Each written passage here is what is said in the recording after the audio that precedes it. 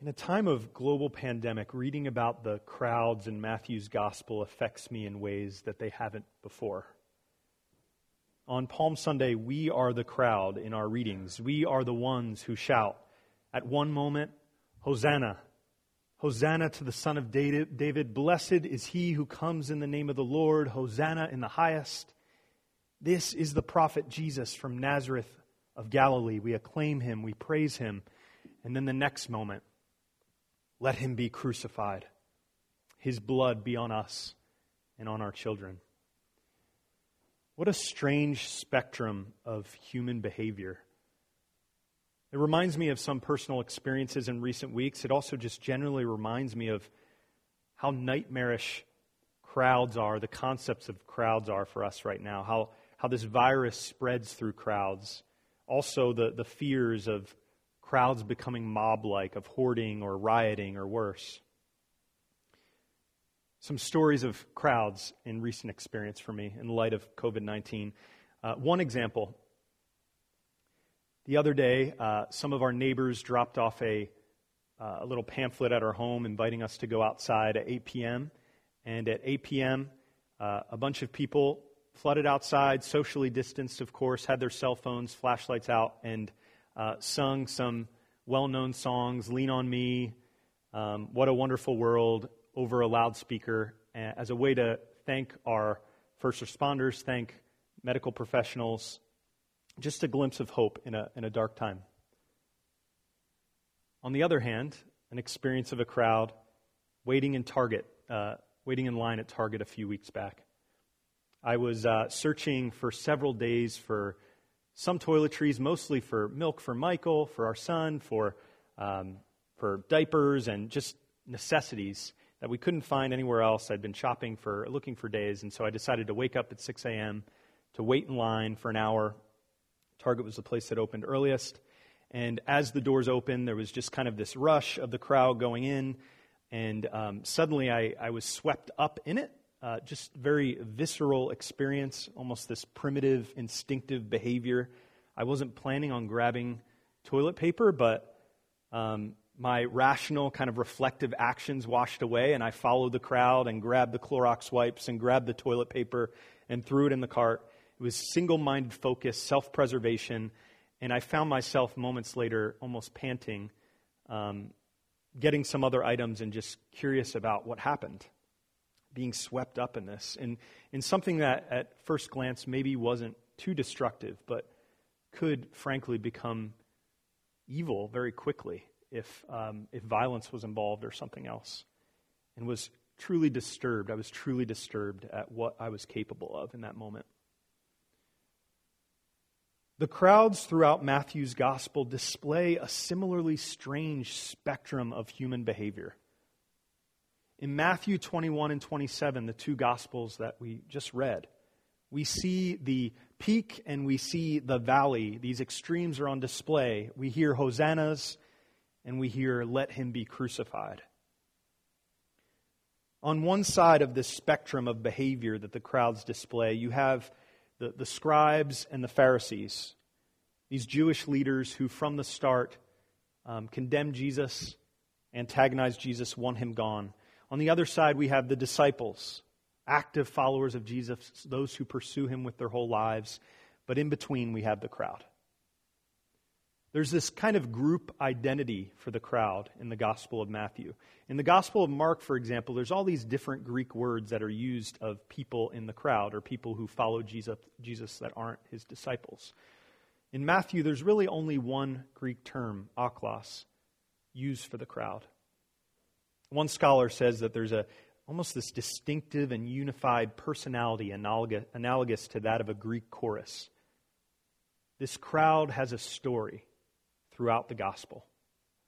They start as curious about Jesus. They follow him like the disciples, but they are a bit more passive. They are curious, but they don't pursue Christ with their whole lives. Perhaps this is the reason that Jesus begins to have compassion on them.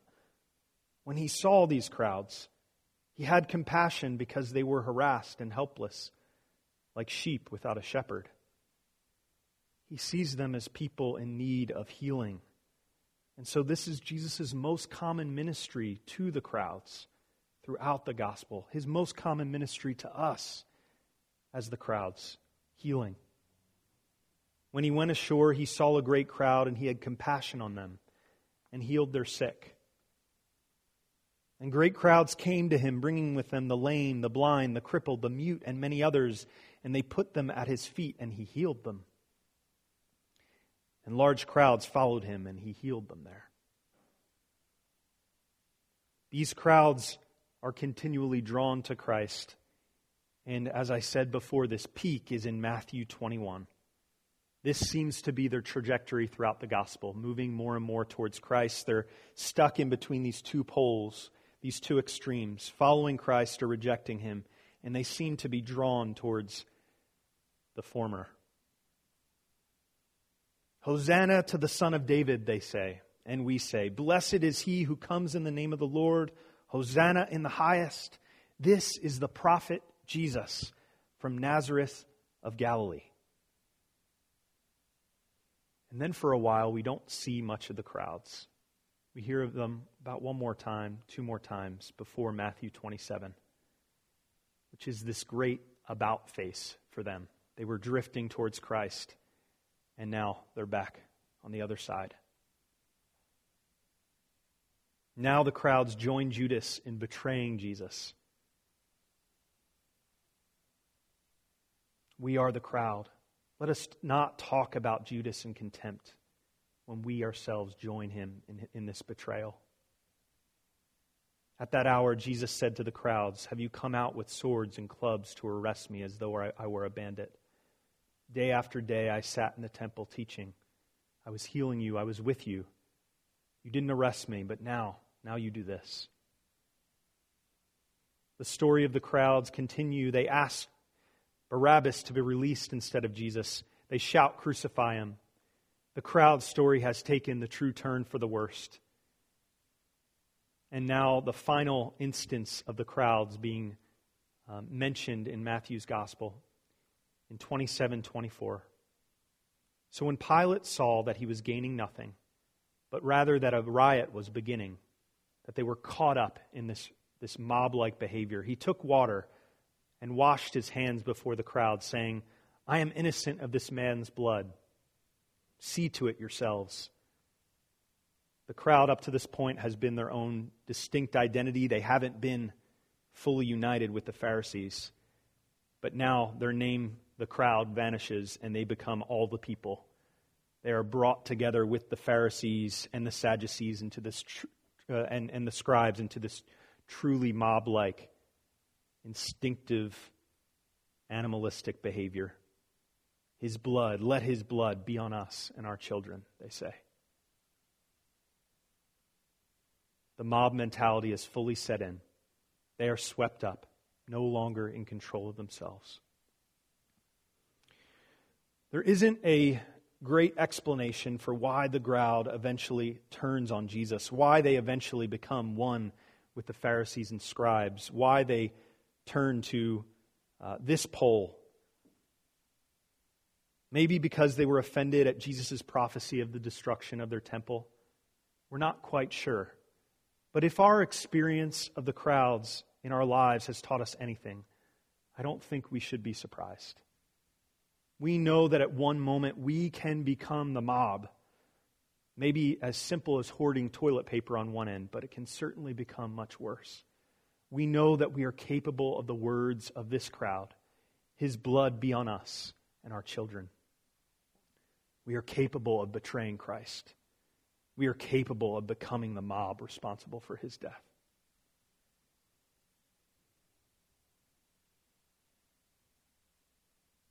And Jesus cried out again with a loud voice and yielded up his spirit. And behold, the curtain of the temple was torn in two from top to bottom. And the earth shook and the rocks were split. The tombs also were opened, and many bodies of the saints who had fallen asleep were raised. And coming out of the tombs after his resurrection, they went into the holy city and appeared to many. When the centurion and those who were with him, keeping watch over Jesus, saw the earthquake and what took place, they were filled with awe and said, "Truly, this was the Son of God." Truly, this was the Son of God who made the dead walk out of their tombs. Earlier today, we heard the following said, that Palm Sunday, that the beginning of this Holy Week is when we herald the beginning of the celebration of the Paschal mystery. It is this Paschal mystery that makes it so that we, the crowd, the mob, can join the saints who come out of the tombs. This isn't mystery in the sense that we can't make any sense of it or have no knowledge or understanding of God's love for us. It's not that kind of mystery. But it is a mystery in the sense that it exceeds human understanding. The Paschal mystery, Jesus' passion and death and resurrection, His utter love for us can turn the betraying mob, can turn us into His people who forever gather to proclaim His praise. This is the mystery. Holy Week is the story of the mob, of the crowd transformed. We, the church, are the mob transformed. We are now an army of saints granted new life in Christ, and it is an utter mystery. We are a crowd who joins together with the communion of all the saints, all who have ever followed Jesus, all those who gather in heaven, and we sing His praise forever. We, the church, are the crowd transformed to love God, to love our neighbor. These two things are inseparable. When the saints who had fallen asleep in Matthew 27 are raised, saints who certainly join us in everlasting praise of our Father in heaven now, they didn't simply go about their own lives. They went into the holy city and appeared to many. They loved their neighbors, which certainly included some of the very crowd that crucified Jesus. They gave sacrificially. For us right now, counterintuitively, us loving sacrificially involves being distant from one another. This is to make sure that we love the most vulnerable, to support medical professionals, and to give all of us a fighting chance. But when this time comes, when this social distancing ends, we, like the saints who have risen again, stand ready to help those in need. We, the church, are the crowd transformed. Neither our human nature nor our mob mentality, not even death itself, can stop the saints from coming out of their tombs to gather together to praise our Lord Jesus for His many gifts. Death can't stop us. A pandemic cannot stop us. We can do this even as we are spread out in our homes. If God could join us weekly to the whole communion of saints in our praise of Him in the Eucharist, joining us across time and space, joining us to those who are dead, who are alive with Him in heaven praising Him, He can join us together in praise from our homes. We have these technological advancements, but if we didn't, that doesn't matter. No pandemic could stop us. This Holy Week, we are the crowd transformed, the mob transformed. Transformed from a violent mob to a chorus of praising saints. Transformed by the death and resurrection of Jesus. Transformed by His love. May we enter with joy into this week of praise and contemplation upon these mighty acts of God, this Paschal mystery. Acts whereby we have been given life and immortality. That we have ourselves been transformed through the love of Jesus Christ our Lord. Let us pray.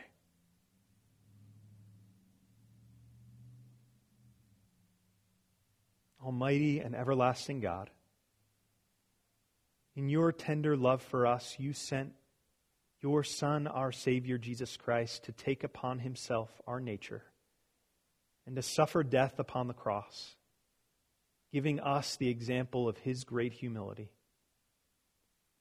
Mercifully grant that we may walk in the way of His suffering and come to share in His resurrection. That we may no longer be the mob, but that you would make us the crowd transformed, a crowd transformed to eternally praise you and to share your love with the whole world. We pray this through Jesus Christ our Lord, who lives and reigns with you and the Holy Spirit, one God, forever and ever. Amen.